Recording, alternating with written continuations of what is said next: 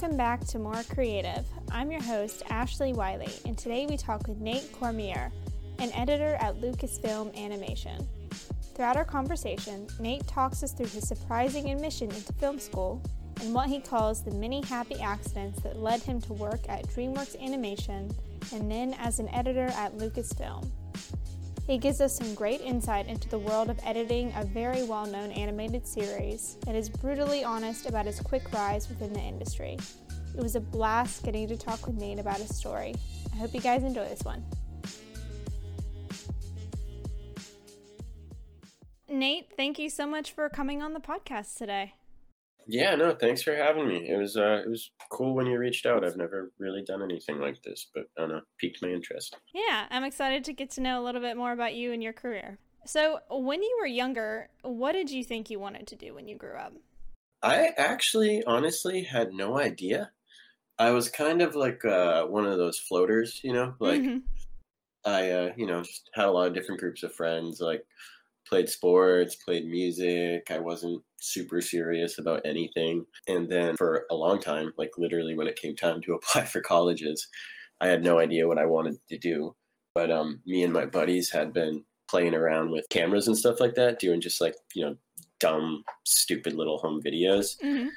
And I thought that was fun. And I took some media classes in my high school. And so my parents were kind enough to offer to pay for college for me. And I brought up the idea of film school just because at the time that was what interested me. And my parents were like, that's a dead end. They're like, we'll pay for any state school, or if you can get into a top 5 film school, we'll pay for that. But we're not paying for like, some bottom of the barrel film program because that's not like stable. And to everyone's surprise, mine most of all, I ended up getting into a college called Emerson, which was at the time number 3 in the country. Whoa. Yeah, I did not have good grades. Like, I think I had like a 3.2 GPA. I had good SATs, and I guess my reel must have been good, but it was kind of just like one of those teenage flukes. Like, what do you want to do? I don't know. I've been playing with this camera for 6 months. That seems okay. Yeah, you mentioned a reel. What do you have to apply for a film school? Bear in mind, this was 16 years ago, but at the time it was a short essay about any topic of your choosing, and they highly encouraged a reel. But back in 2004, not everyone had the access to equipment that we have now. So they encouraged a reel, but it wasn't necessary. But there was honestly very little structure to it. It was just like, send us what you think you've done that looks good.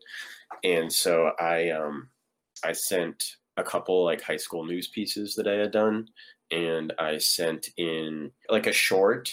That was literally like the only thing I had that wasn't me and my friends like making fart jokes. So that's what I sent. So you went in to get your degree in post-production, is that right? Yeah, fun fact. I was actually the first person to walk ever for post-production at Emerson because it was like a brand new program. Back in the day, most film schools only offered generalized film degrees. There might be like a writing section too, but usually it was just a film degree. Mm-hmm. And in the early 2000s, a lot of schools started branching out more and allowing you to specialize. So my graduating class, which was 2009, was the first class that had enough credit hours available to them to actually get the specialized degrees. And my last name, starting with a C, Cormier, like literally just alphabetically, I was the first person to walk and be able to get a post degree from there. Whoa, that's really cool. Yeah, so it's like my little feather in the cap. So when you graduated, what were you looking to do?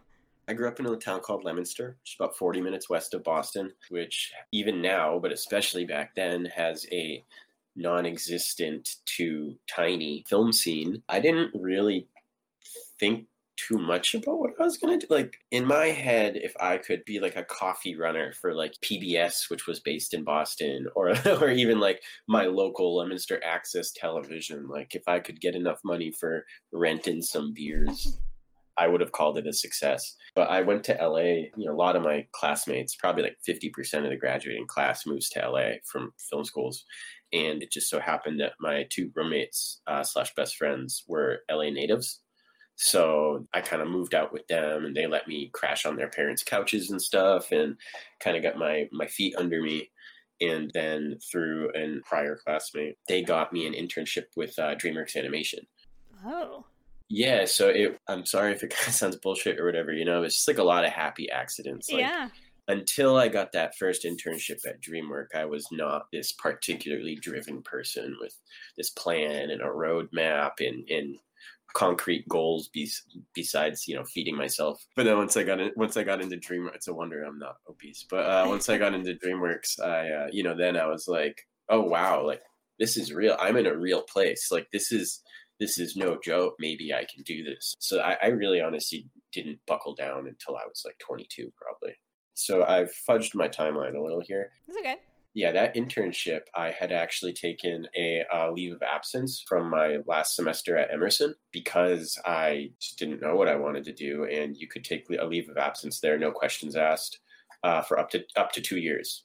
So, you halt all payments, you halt all credits, but you don't need to reapply. You just say, I'm coming back next semester. And so I did that to go explore LA because my roommates graduated before me, and they'd offered me to go to LA with them. And so I was like, I have no idea what the hell I want to do. This offer's on the table. Let's do this. So that internship at DreamWorks ended, and they had offered me employment, but then they realized I didn't have my degree. And wow. Yeah, the degree is not like necessary to be there, but they tried to give me credit for the internship.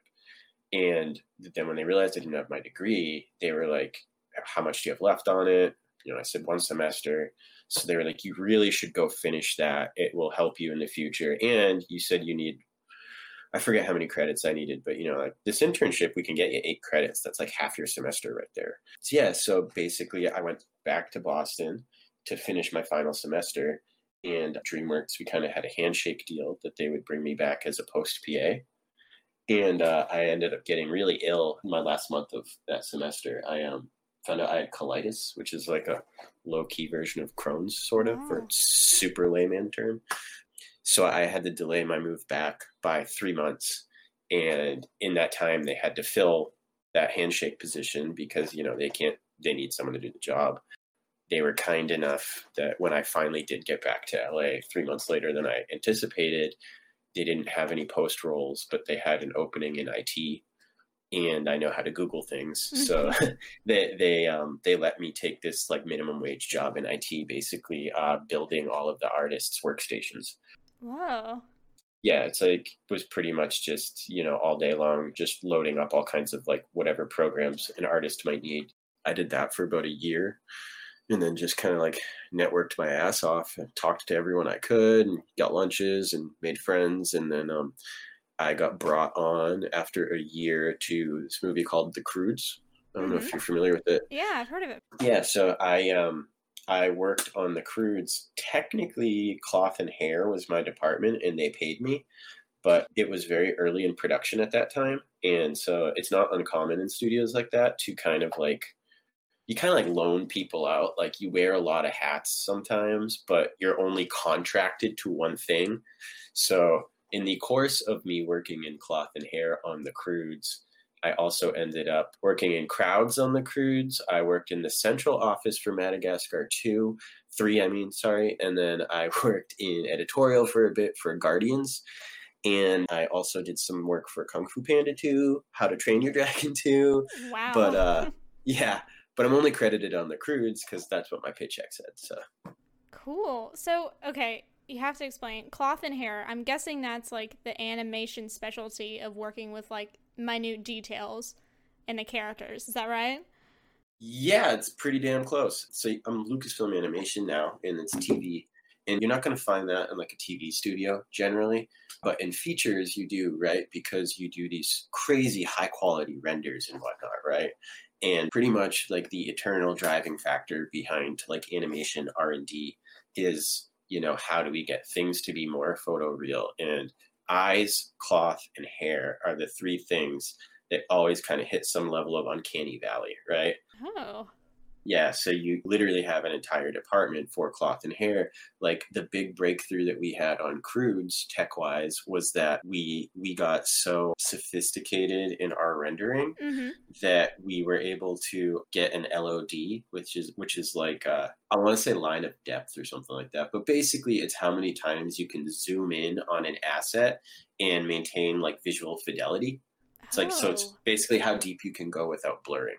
And we something like tripled our LOD from our last movie onto the cloth and hair on the Crudes. So wow. so it's like literally you have like a whole team of people like working at like a 200x zoom, separating fibers in Rug, Nicolas Cage, the main character, like in his tunic or whatever you want to call it, you know? Whoa, so it's extremely detailed. That's amazing. Yeah, surfacing is its own department, which is like they paint all the models and stuff. But for the cloth and hair specifically, it's like if you watch someone doing a crazy detailed oil painting where they're like eye up on the canvas, like putting in the hairs on someone's head, pretty much. Wow. So, with a movie, an animated movie specifically, and being within that department, what does an editor do? So like a live action editor it's linear, right? Like the footage gets shot, the footage gets brought to you, and the footage leaves you. In an animation editor, it's more like the hubcap and a wheel with all the spokes radiating out from it. Hmm. So your storyboard artists will bring in storyboards, and in the past, those would be still images. You double up frames, so 12 still images for 1 second for 124 frame second. And so, as the editor, you would be stringing all of these boards together to create the illusion of rough action, right? You use what's called key poses. So, if say Grug in the Crudes, if his arm is raised above his head, and then you hold that for 2 to 5, 6 frames, and then your next drawing, say Grug's arm is now out horizontally from his shoulder, right? You Mm-hmm. don't need to show all that in between movement. If you just cut these two still images together, when the arm goes down, your eye will fill in those missing frames for you to a degree. It's not gonna look sophisticated or smooth, but like your eye gets it. Mm-hmm. It's the same way you can look at like the first and last letter of a word and usually fill the word in. And so yeah, you string these whole storyboard rough cuts together like that, and then it leaves editorial, goes to layout, and then layout is taking these storyboards now and reinterpreting them into a 3D space using very low res assets to, make sure everything works, right? Mm-hmm. That comes back to editorial, gets cut in, and then, editorial strings that all together. And it's like, is this working? And, this is a whole back and forth process for, a scene will take months on a feature. Television show, this process is about 6 to 9 weeks per episode. And then once this is all good, you hit what would be like considered a picture lock at some stages, maybe a rough lock, but you're saying for all intents and purposes, until a problem arises, this picture is now done. And then that goes out to your character animators. And so they do character animation, which is still going to be lower res assets. But then once that happens, it comes back to editorial again. And again, it's like a fact check. There's creative work that still goes in, but it's mostly saying, did this turn out the way that we envisioned it in the last stage? Is it working still? If yes, it now goes out to all of your special effects artists, your lighting artists, your cloth and hair artists, and then they put all that final sweetening on. From the character animation stage to like the final shot stage, it's actually visually, if you're not used to looking at it, that's probably the biggest jump that you'll see. Because character animation, it's all the movements, it's all the lip sync, it's the eye darts, all that, but it isn't done in the highest res stage, like, right? Like you do things at the lowest resolution that you can possibly get away with until you need to up-res it, just because renders take so long, storage space is limited.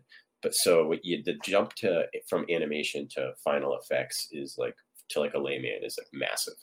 Wow. I know I always just assumed that an editor is the person that kind of comes in at the end and then kind of puts all the pieces together. But I mean, it sounds like from the very, very beginning, editors are involved in the entire process to sort of move everything along to make sure that it's working. In animation specifically, yeah. Cool. Like your description of it would be a live action scenario. Oh, interesting. Specifically a live action scenario that does not have heavy VFX, because once you get into like a Marvel movie with all those VFX, it's practically an animation anyways. Hmm. I was wondering is like are there any big differences between editing for like live action versus like an animated movie? But yeah, that makes a lot of sense. Yeah, the way I've described it is like, live action editing, it's almost more like sculpting, right? Like you get this big brick of marble and it's like this is what you have to work with. Obviously, sometimes maybe you go do a reshoot or something if something's egregious, but the idea from the people that hold the purse strings is that these are your materials, make something. Whereas animation editing, it's a little bit more like painting, right? You've got a blank canvas. So you can look at this blank canvas and say, what do I need? Because again, our artists are here, they're in-house. So it's like if I'm looking at an animated scene and like we need this character to even though this character is giving a speech, character B, we need a reaction shot from character B because even though this guy's the one talking, her interior thoughts are what's important right now. And in animation, you just call up an artist or you call the director who will then go to the artist and, hey, we need this reaction. All right, cool. Who's free? Stu, do you got any bandwidth today? We need this reaction. Whereas in live action, right, it's like, well, we don't have it. We don't have it. What do we do?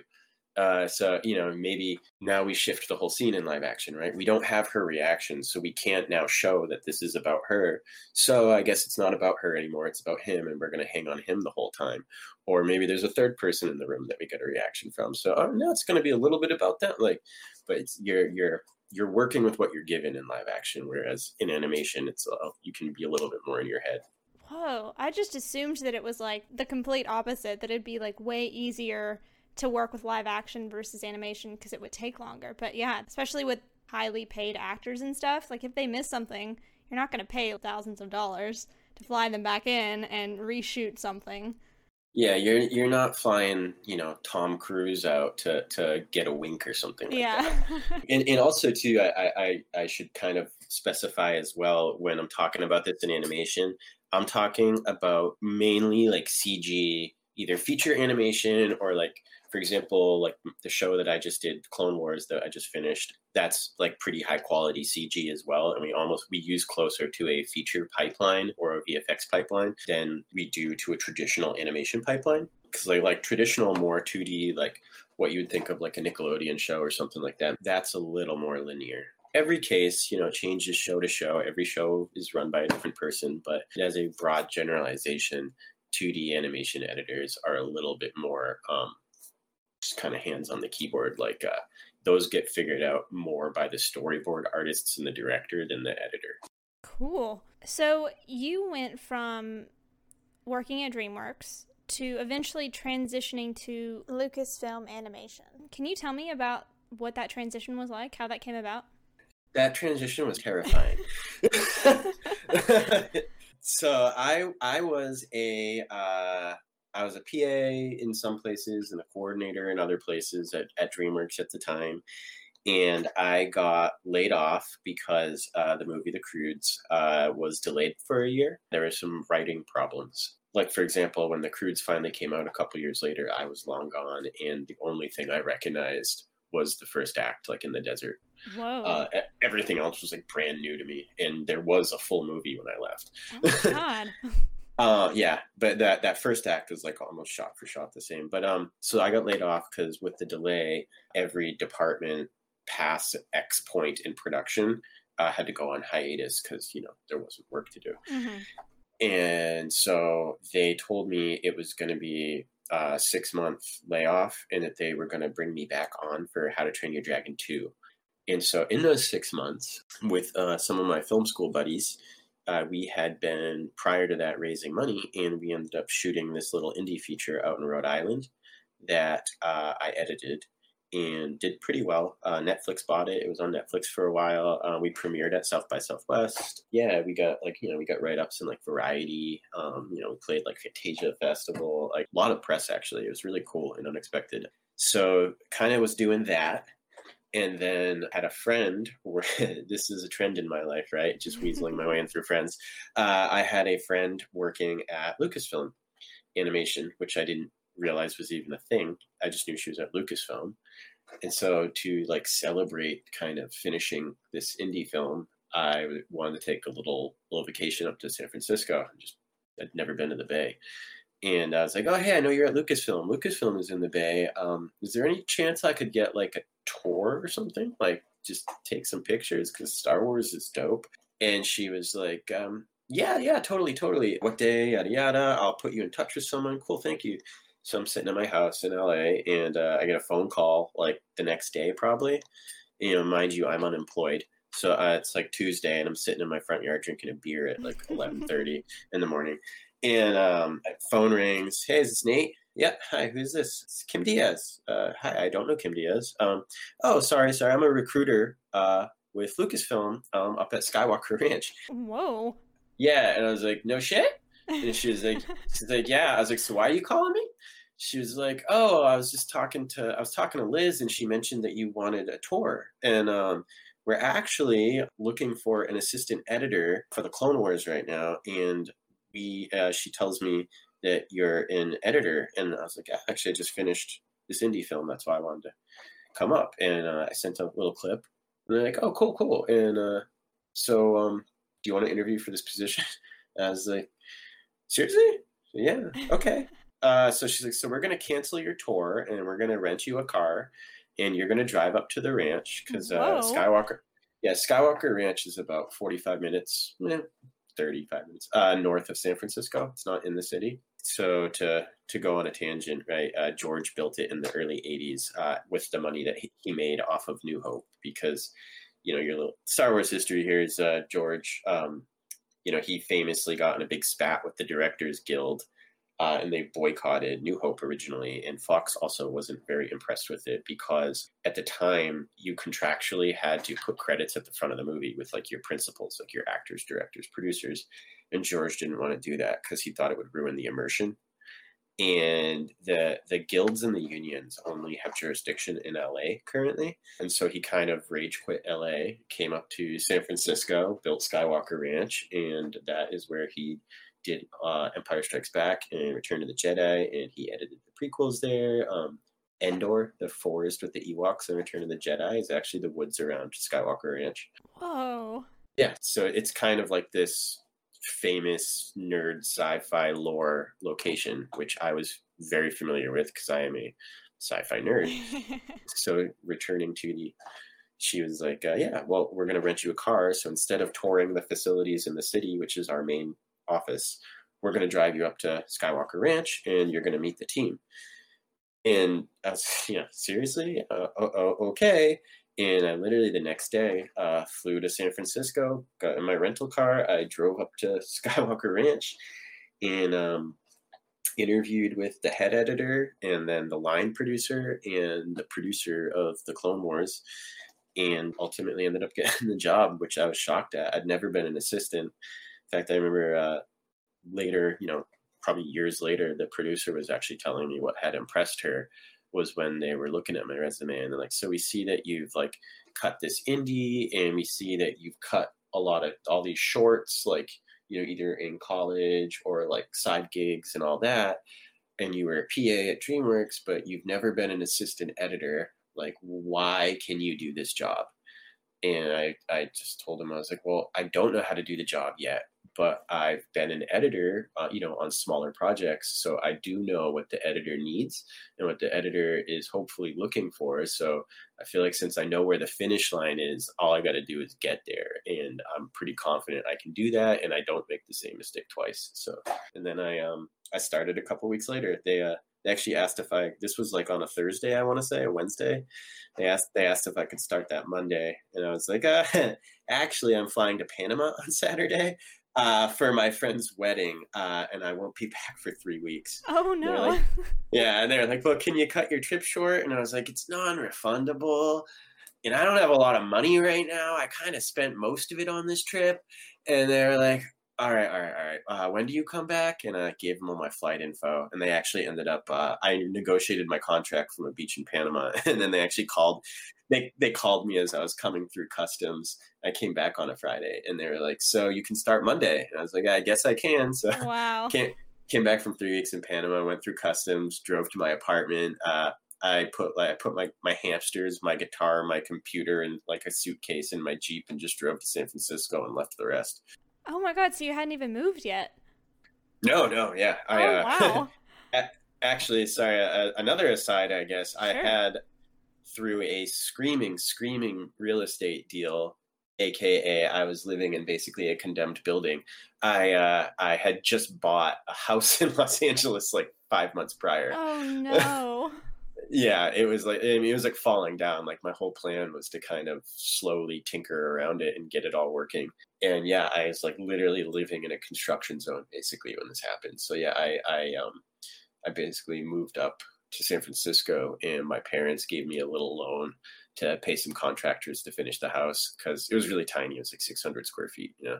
So it's like they were kind enough. They gave me a loan, and then I moved two of my college buddies into it, and they became my tenants. But yeah, so it was like it was a big cluster. Wow. So when you started, what was it like? What's it like being an assistant editor? To go back to what I said earlier, it was absolutely terrifying. I honestly, I had never done the job, and actually one of the big failings with film schools in general, right, is they want people to want to go there. And so obviously they need to cater to interests and ego. So, film school, everything they teach you is about the big things, right? They teach you maybe how to edit. Maybe they try to teach you how to direct, try to teach you how to produce, try to teach you how to write. But they don't teach you any of the shit that you're going to have to do for, 10 to 20 years before you reach the role of editor or reach the role of director, Mm-hmm. They just go right to the top. They really don't prepare you very well. But the networking is invaluable. Every job I've had has been through those connections. But yeah, so it was just terrifying because I really had no idea what the hell I was doing. Like, I knew that my editor needed the shots from me, and I knew that he needed like support from me, but I had no clue what he needed. So first probably 3-ish months, I barely went to my apartment. I was working till like pretty much like I would like stumble around all day and like hang on by the skin of my teeth. I still to this day, I don't make the same mistakes multiple times in a row often. So I basically, I told the editor this too. I was like, I'm going to mess a lot up in the beginning. I'm going to ask a lot of questions. They might sound stupid to you. They're not to me. Please bear with me. This will bear fruit.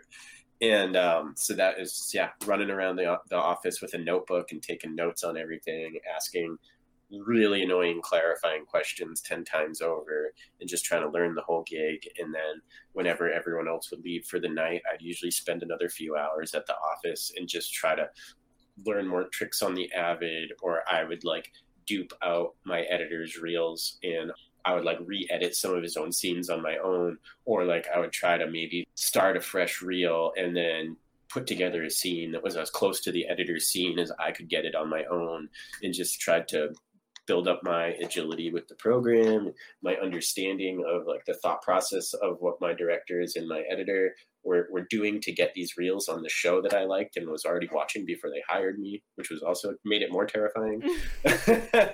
I'm like, I love this show. What if I'm the one that screws it up?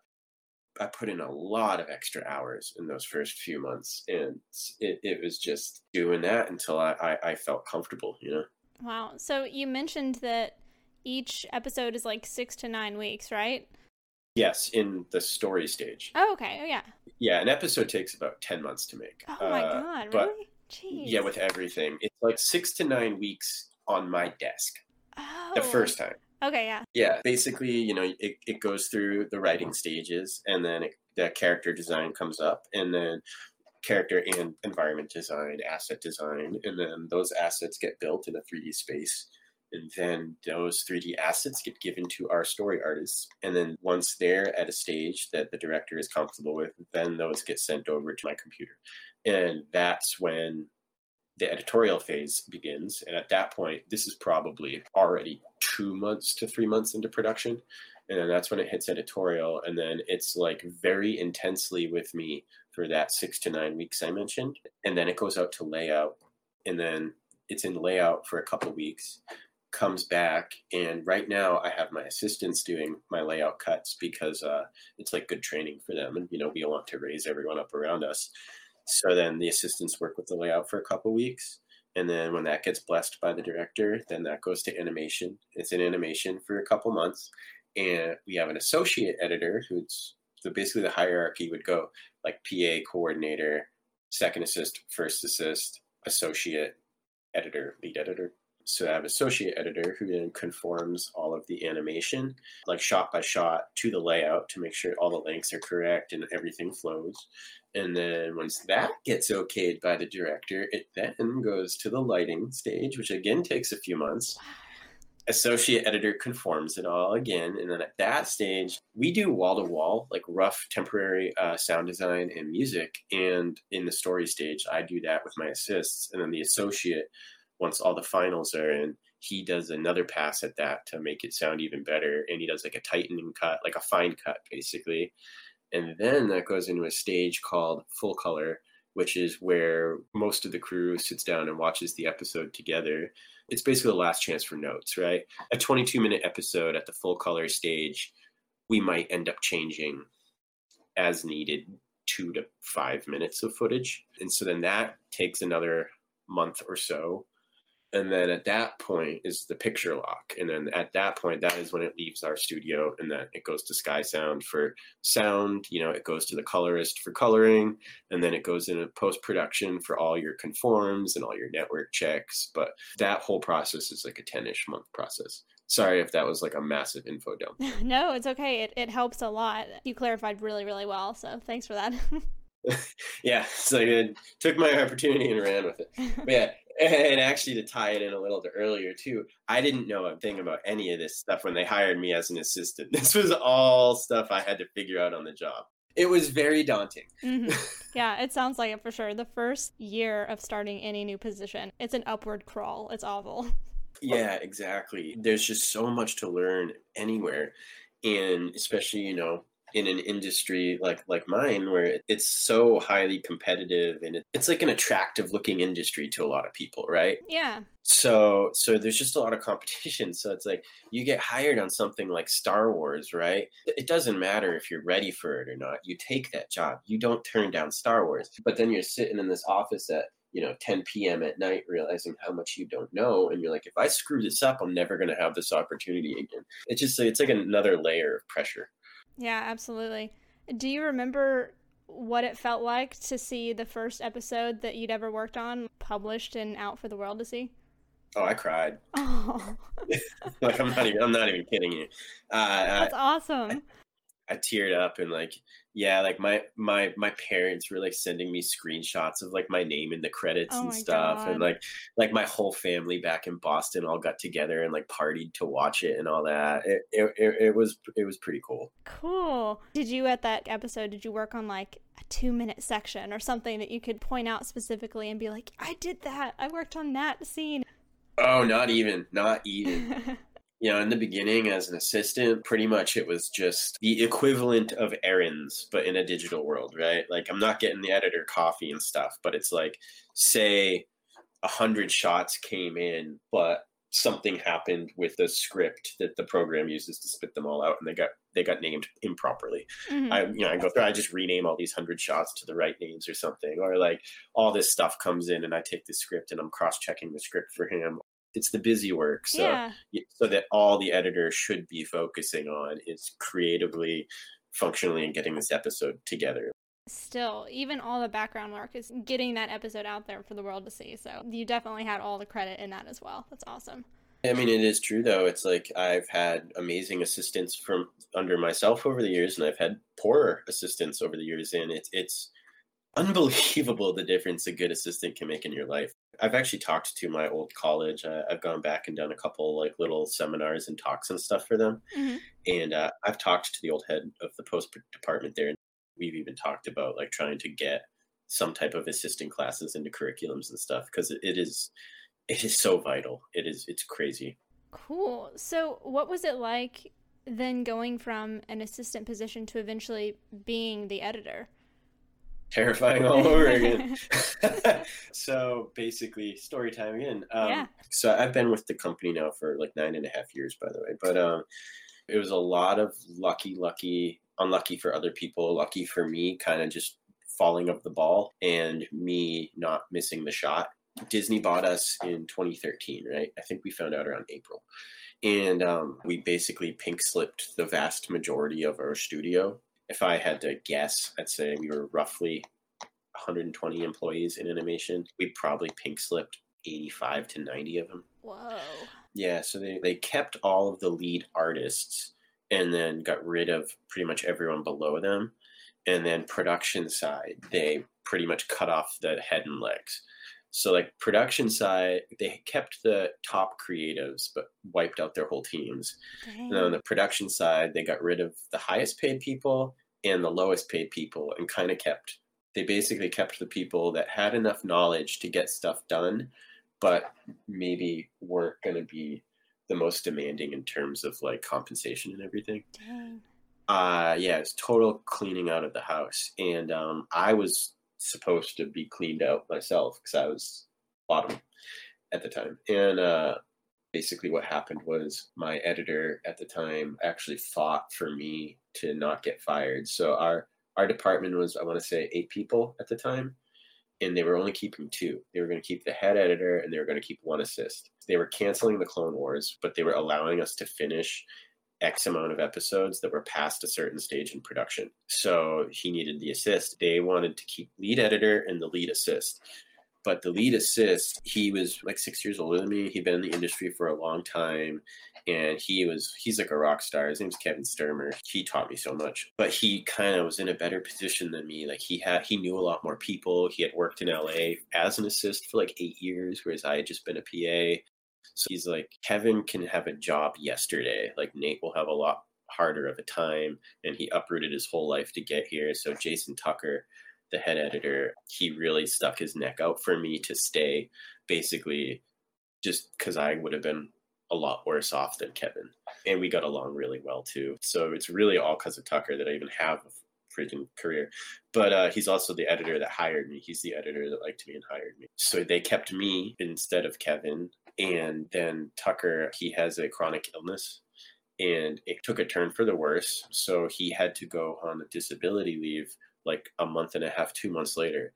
So now all of a sudden, in the course of 6 weeks, I've gone from being the new guy in the office, because I'd only been there for like 18 months at that point, right? Mm-hmm. So I went from being the most junior member in editorial to then being fired to then being one of only 2 people kept to now being the entire department.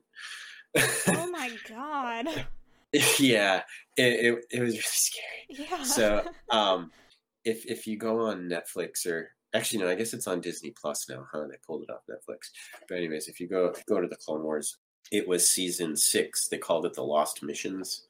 And it was like a Netflix only release. And I think it was maybe 12 episodes, 13, something like that. But those were the episodes that they allowed us to finish after Disney canceled the show.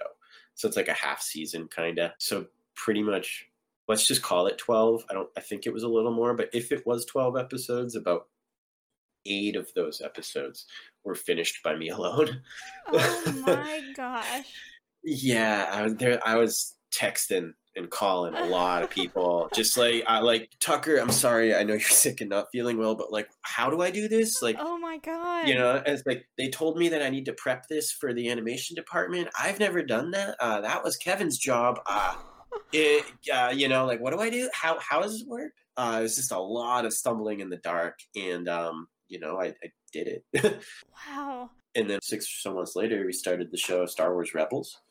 And they bumped me up to officially the head assistant on that for the work I did on the end of Clone Wars. And then originally there was talk about making me editor on that, because you usually have multiple editors on a show. But then there was a lot of pushback, and I do not blame them either, because, you know, at the time, right, Rebels is going to be the first Disney produced Star Wars show. And on top of that too, I can only say so much on all this because this is behind closed doors things. Yeah, of but course. you know, like Disney has their own animation studio, right? So this was almost like our own audition to not have all of animation go to Disney itself, right? Oh, I see. You don't want a new guy in that role. I don't blame him. So we brought in two other editors that we had worked with on other Lucasfilm things. And so I was their head assistant. So I got Star Wars Rebels running off the ground with them, which was my first show ever from complete scratch.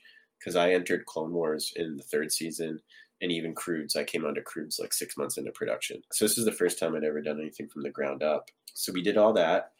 We got all that working, and we eventually fleshed out the department again to the point where we were 6 people again, brought on more assists and PAs. And then the second season of Rebels, Dave Filoni, the supervising director of everything, of Clone Wars 2, he was like George's protege.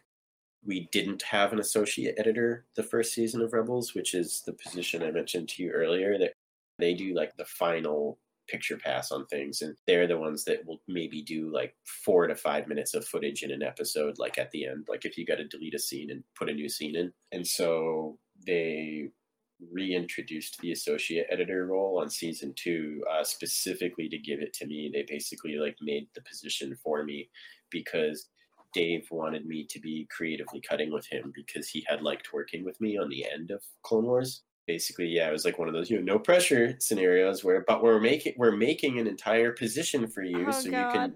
You're not ready to be an editor quite yet, and also we're not going to fire these other 2 guys because they're good, but we want you to step up. And so that was terrifying. Me being an East Coaster and Dave is from Pittsburgh, we're both a little more direct than some Californians might be. So he liked working with me because we just kind of spoke straight to each other. But my first couple episodes of Rebels as the associate, I got a little shy. And it was like this new role. So Dave would be like, "What should we do here?" I'm like, "I don't know, man. You're the boss." And he literally had to pull me aside a couple months in. And he's like, "Look, man, I promoted you because I like your ideas, right? I promoted you so you can implement your ideas." He's like, "I'm the boss, right?" He's like, "But you do whatever you feel that you want to do to these episodes, and you just go until I tell you that you fucked it up." Oh. And I was like, "Are you sure?" And he was like, "Yeah, man." And so then, like, the next episode, it's like you could see my little legs wiggling, sticking out of the toy box with like all the toys flying over my shoulders. But eventually we dialed it in and we found the good middle ground. But yeah, I needed that little pep talk. And then ultimately I did a good enough job on that. I actually ended up as the associate. I did a couple scenes in Rebels that are pretty much like, this is weird to say, I'm sorry, but they're like universally kind of considered like some of the more iconic scenes in the show. Yeah. Like Ahsoka Tano versus Darth Vader. Ahsoka was the main character in the Clone Wars, and she comes back in Rebels, and she has a showdown with Darth Vader, and who was her old master, right? She was Anakin's Padawan. And that was one of those scenes. No shade to the other editors. They did a great job. But once it hit that full color stage I've mentioned, we just realized that the scene as written just wasn't quite landing now when we could see it all together on the screen. And so we kind of rewrote that scene. It was originally more of like almost like a samurai, like a quick draw, like they see each other and just fight. We made it way more emotional, and the fans like loved it. It's like on all like the top best of lists and all that stuff. Wow. I had a couple scenes like that in Rebels that, we got really good feedback on, and me and Dave worked really well together. So then when Disney at the end of Rebels greenlit the return of the Clone Wars to do the series finale, which got a ton of press, that's when Dave promoted me to full editor. And I was mentioning there's usually 2 editors on shows, but I was actually the sole editor on the entire finale of Clone Wars. Wow. Which was, again, more pressure. Up to this point, my career has just been marked by about, every 2-ish years a massive panic attack. Wow. Okay. So going forward with the whole career that you've experienced so far behind you, what are your goals moving forward? It's funny because I was having a similar conversation with my mom recently. Oh, nice. Basically, I've been with this company now for 9.5 years. Mm-hmm. And, I actually originally, when I showed up at Lucasfilm, they had me on a 6-month contract. And I figured I was just going to work for 6 months and go back to LA. And here I am 9.5 years later. And, I also thought becoming an editor, most people, if you're lucky and if you move up the ranks really fast, you might become an editor like in your like mid 30s or something like that at this level of show. If you get into a smaller studio, anything goes. But for these big kind of established like old boys clubs, for lack of a better term, it takes a while, right? It takes a while. And I thought if I was lucky, I would be an editor by like 40. And I made editor at 29 because of all those kind of happy accidents for me, with one guy getting sick, and then all these layoffs happening, and then me making a good impression on the director, and then the show that happened to come up when I was maybe functionally ready to be an editor happens to be the finale of a show that I had already worked on, and I'm the only guy that's still at the studio, so I'm the pick, right? It was just a lot of like Tetris pieces fitting together. Yeah. But so me and my mom are talking, and it's like, I kind of climbed a little too fast. I was like, what now? Well, am I just doing this now? Like, what am I doing? And basically, I would honestly say, like, at this point, I want to actually start now picking projects, like, if I can. Ooh. Yeah, like, I don't have enough of an ego to think that people are necessarily going to be calling me, but like, I've made so many connections over the years, and so many of my classmates are doing stuff now. It's like, I do love Star Wars, but I've been on it for 9.5 years, and there's a bit of a burnout, and none of this is a secret. My bosses know this too. It's like, I'm kind of like at the point where, like, once a project starts up that I'm not excited about, I'm probably going to leave. I've never, as an editor now, or even just as a professional at any capacity, ever like chosen my own job. I've always taken opportunities that were presented to me, and in the Star Wars case, it happens to be really cool. But I didn't have other options. Yeah. And so yeah, I would kind of like to maybe like control my own narrative a little bit more. Wow, that is so exciting, though. I mean, I know it's probably like a big unknown, but it's really cool to look into your future and see something like, hey, maybe I could do that pretty soon. That's awesome. Thank you. Yeah. So I do like to ask the same couple questions at the end of every podcast. But the first one is, if you didn't have to worry about going back to school or money or anything else, what other profession besides your current one would you like to try? Oh, man. Could I get paid for, through hiking the Appalachian Trail? Ooh, yeah, and maybe if you vlogged it nowadays, I think that's probably actually a possibility. Yeah, because like I'm a really big outdoors guy. Like, I love like hiking, through hiking, mountain biking, road biking, skiing. Like, that's like, I spend as much time as I humanly can. So yeah, if I could monetize that, that would be my dream. What about you? What would your dream? Oh, God. In another life, I honestly think I would love to do sound for like film and background noises, like weird things that they put in here and there. I think that would be really awesome. But that's rad. Yep. It's fun too. I actually have a few sound editor credits on IMDb. Cool. Jealous. I've done a lot of work with Skywalker Sound.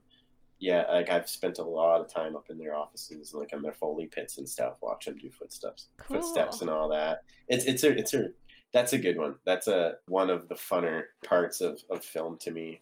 Mm-hmm. All right, and then the last question is, do you have any advice on how to turn your passions into a career?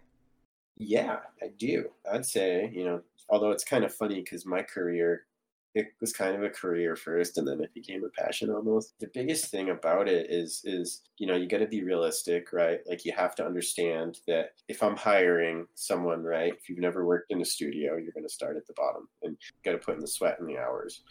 Like, that's just how it goes. Mm-hmm. Some people will get lucky, like me, and the cards may fall well, and things may be fast tracked a little bit, but like, also, like, if I hadn't been willing to put in the work and willing to put in the hours and willing to be realistic about my shortcomings and strengths, then even when I got those opportunities, I probably would have fumbled it, Yeah. You just need to be able to honestly assess yourself and your path and what you're doing. And the other thing too is you just gotta focus and practice. No one just kind of pulls a rabbit out of a hat or whatever. Some people maybe do things that they make look easy. They've practiced a lot to get there. Yeah, absolutely. That's really great advice. Well, Nate, This was such a fun conversation. It was so cool to learn about you and what you do, and thank you so much for just taking the time and coming on and talking with me today. Thanks for inviting me. This was really neat. Thanks for listening. If you'd like to learn more about Nate, links are in the description down below. If you like the show, please leave a rating, subscribe, follow, and comment on whatever platform you listen on. It really helps out the show. For more information, you can find us on Instagram at @TheMoreCreative or on YouTube at The More Creative Podcast. Again, thanks for listening, and I hope to see you next time.